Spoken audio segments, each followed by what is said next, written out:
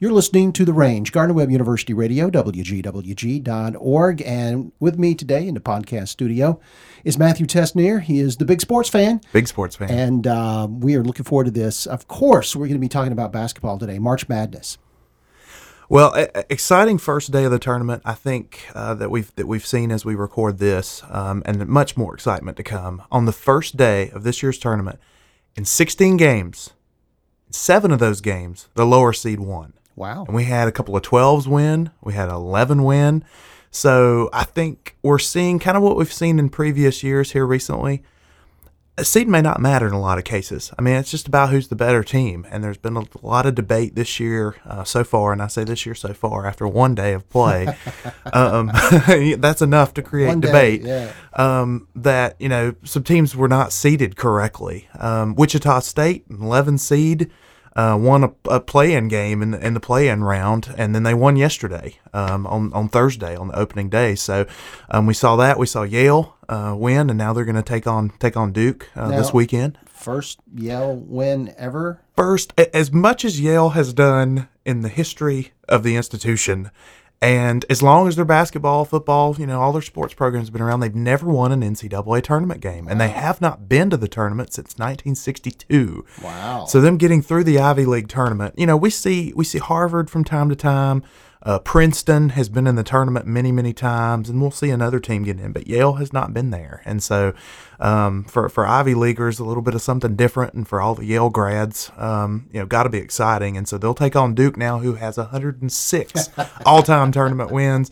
And a handful, literally, of national championships. Yeah, so that'll be a fun matchup. A lot of jokes. We were talking earlier about the jokes online about all the smart guys and what they'll do if it ends in a tie, winning with chess matches spontaneously and other things like that. So that's been exciting for folks who are Ivy League followers and folks who like to see the lower seeds win. It was certainly an exciting first day. Duke and Carolina got by for ACCers, old-time ACCers who are fans of either of those schools. Neither team looked particularly great. I don't think that was unexpected with Duke. They, short man this year, as we've talked about in previous weeks in this podcast. Carolina looked pretty sloppy, to be frank. Throughout. They played a little bit better in the second half. Didn't rebound well. Lots of fouls, some of them very silly fouls and bad cases where they're 90 feet away from the basket and they're just reaching in, trying to poke the ball away. So they'll have to tighten some things if they want to get going. Both teams have a lot of talent. And kind of as a side note, thinking about Duke Carolina, I saw an interesting tweet yesterday, something I haven't thought about, but this ties together March Madness for our sports fans. It ties together politics here in the presidential season. Take a look at it if you haven't. Duke guard Grayson Allen, who really kind of had a coming out party in the national championship last year and was one of the main propellers to Duke winning. He's a sophomore this year, been one of the leading scorers in the country, kind of a Wooden Award National Player of the Year candidate. Look at how closely he resembles presidential candidate Ted Cruz. Oh, really? If you look at the two side by side, there were some things flying out there yesterday, not just memes necessarily or simple things to throw up. There were actually some articles out there comparing the two. Oh. They bear a close resemblance. It's kind of fun to look at, actually. Yeah, sure. And so if you haven't checked that out, you've got to see that. I've got to check that out. Striking. I mean, really, and you could say a young Ted Cruz. Not that young, really. I mean, they're pretty comparable. Okay. So, right. Kind of an interesting note off the basketball beaten path. But it kind of ties to Gardner-Webb with the tournament. We did have 2 former coaches, a head coach and assistant coach, coaching the tournament yesterday. Pretty cool for our school. Yeah.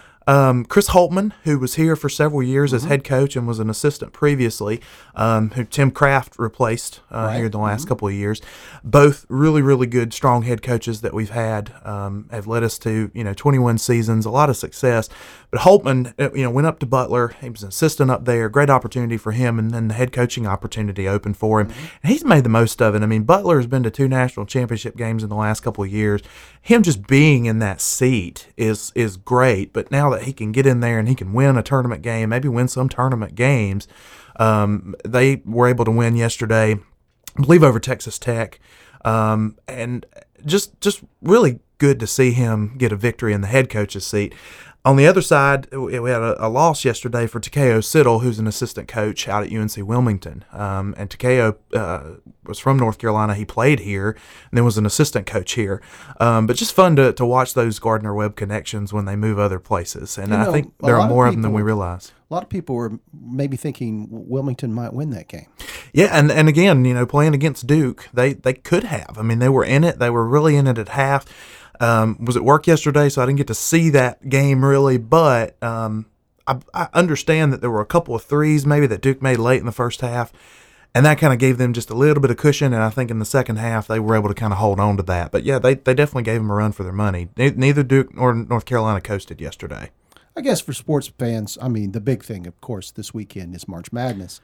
Are there other things out there on the horizon? That's for sports fans, I think right now, if you're really a diehard and you really like a variety of sports, that's what you're going to look for.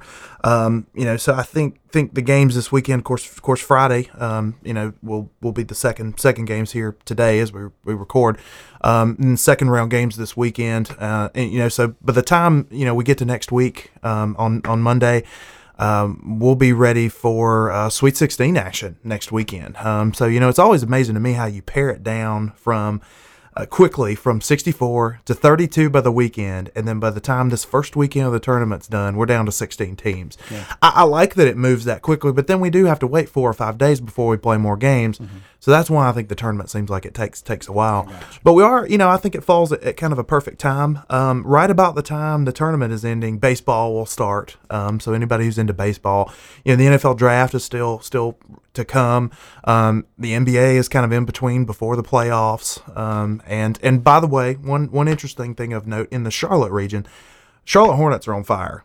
They're playing very well right now, and they're actually tied for 4th in the Eastern Conference with right now with the Miami Heat and Boston Celtics, and so that's definitely of note. They have been on a hot streak since the All-Star break. Okay. And yay, we're number 4. We're number 4. Not a lot to cheer about recently for Hornets fans. So I'm very excited. Okay. Anybody in the region who still likes the Hornets, they're probably excited too. Still a ways to go. 15, 16, 17 games left in the season, so a lot can happen there. I mean, you go on a bad losing streak, you could fall right back down the standings. Right. But Hornets have been a little unconventional. One of their, I'd say, star players, Al Jefferson, who's had some injury problems, they've actually moved him to the bench, and my understanding is he's been coming off the bench lately kind of as a 6th man. It's actually worked. I think that talent coming off the bench playing against other second teams has been a good match, and some of the younger players have been starting. Whatever made the coach decide to make that shift in his roster, it's worked. So just exciting to see them not be a cellar dweller in basketball. But we are in tournament time. Gardner-Webb, though, a couple of interesting things going on. We talked about the coaches and the ties to the NCAA tournament. Baseball team still humming along, 17-2 wow. Now still, and one of those losses was to number 6 North Carolina. I believe they lost in their last game out, and they were 17-1 at that point. So they're still humming along, and I still say, no matter who you've played, you're playing NCAA Division I baseball, and you're 17-2. That's a lot to take pride in. Mm-hmm. They've got a kind of a home and home against Wofford coming up. Our Gardner-Webb wrestlers, they're up at Madison Square Garden in New York City, wrestling in the NCAAs, and Boyce Cornwell was able to move along in one of his matches, and he will be wrestling on the second day, actually, in the consolation bracket. And so he's still alive there. But we also had Chris Vassar and Austin Trott, who's been to the NCAAs twice already in his career. So we've had a little bit of success up there, but, getting wrestlers to the nationals, as Coach Daniel Elliott said recently when we were talking, it's about getting that Gardner-Webb name out there. And so, for me, that's exciting. Just our guys going to the national tournament. Mm-hmm. I think it's a guarantee for us. If we send somebody from Gardner-Webb to a national event, somebody's going to learn about Gardner-Webb who's never known about the school before. Yeah. They're going to look at that name. They're going to say, "What is that? Where is that? Who are you? Who is your team?" So I think there's a lot of value in that. That's just exciting. Yeah. And then, one other thing of Gardner-Webb to note, lacrosse. We've won a couple of games. We've won a couple of games in a row. And, when you start a new sport, no matter what it is, if it's football or if it's a lacrosse, any sport in college, It takes time. It takes build it. time. Gotta build it. It is. You always hear the term building the program.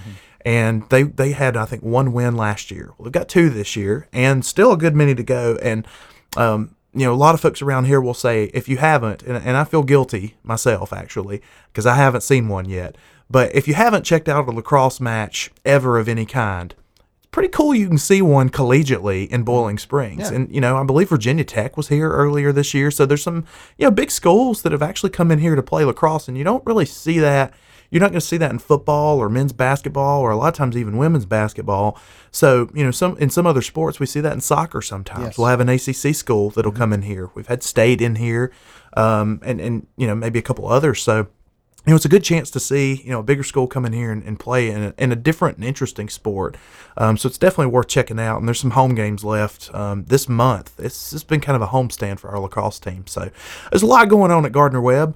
It is an NCAA tournament, heavy time for pro and college sports. Folks around here want to go out and see some live college sports events here at Gardner-Webb. Great place to learn those schedules is at gwusports.com. gwusports.com. I think That's I got right. that right. That's exactly right. Yeah, schedules, you can look at results. They even upload stats, and as we always talk about, Pictures, videos. video, all kinds of content. Yeah. All right. Thanks, Matthew. This is The Big Sports Fan. Listen in each and every Friday for this. Just subscribe to it through iTunes. It'll pop up in your feed automatically, or you can follow us on Facebook, or we have a group and we have a page. You can like one, join the other, and you'll see all the very latest as they're published and they come out. Thanks, Matthew. Thank you.